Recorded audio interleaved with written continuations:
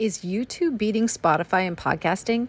I mean, these studies are everywhere now, and you know what? Things have changed in the last 6 months. They really have. This is Jacqueline Jax for AVA Live Radio on the Daily Jax. This is just a pre-episode talking about an idea I have about the future of podcasting. So listen up. I'm really curious what you guys think about YouTube versus Spotify in podcasting. Just recently, I noticed that there has been a lot of talk or maybe just jabber on social media and everywhere else in the news about podcasts and how new listeners versus old listeners prefer to listen to their podcast on YouTube. This perhaps started with Joe Rogan, and it's kind of weird because now there's just Joe Rogan clips on YouTube, and he moved everything over to Spotify for the money. And that's perhaps a good move for him, but was it really the best move for his podcast? I'm kind of thinking about this now because I seem to get a really good response when I am on YouTube doing music reviews. I mean, like hundreds of thousands of people overnight. Every 28 days, another 250,000 people listen. So I'm curious if you prefer to listen to your podcasts on YouTube because of the video. Now, recently, Spotify did add a video feature, so our podcast is in video form over on Spotify as well. But, I mean, there is a paid side to that service, right? Where on YouTube, there's no paid.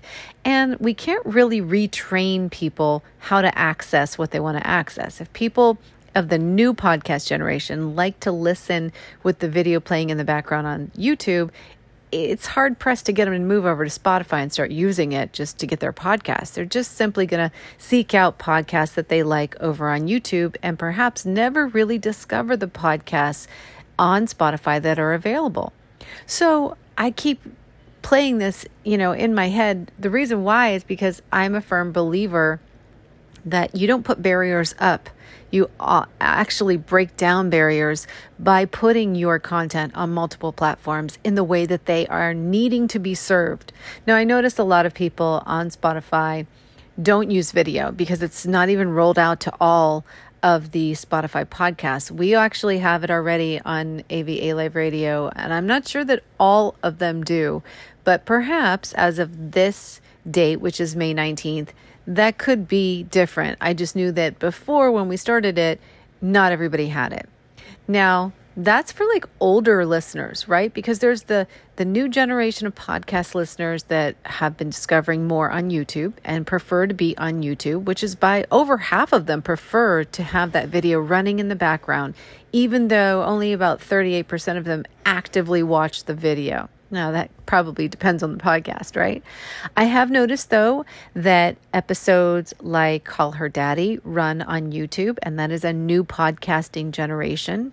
Then there are the mainstays, the people who have been listening to podcasts for over 4 years and have been around since podcasting really started to kick in. Now, those people, they don't care either way, or maybe they just aren't used to watching it anywhere else, and they're already set up to get those notifications where they listen to podcasts, which could be Apple, it could be Spotify, it could be anywhere, really. There's so many. And podcasting is so passive.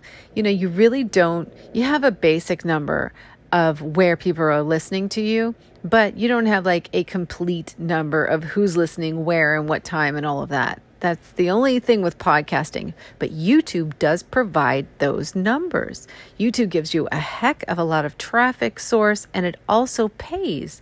I dare say YouTube probably pays more per podcast episode than Spotify pays per podcast episode, because right now we do get paid by Spotify, but not nearly as not enough, and not as much as we get paid by YouTube for running ads in the podcast and over the podcast. So my question is still kind of plays. Is this just the new generation of podcast listeners and where they prefer to get their news? Or are we going to see a shift where we can actually get the old timers to come over, old timers, like people listening for years or more, to come over on YouTube and enjoy the podcast there? Is it going to be easier? I mean, they do get notifications. Is this going to be a shift we're going to see in the future? And, Does this even open up a door for live streaming podcasting? Live streaming the music and the news like a news channel does on YouTube. I mean, just think about that.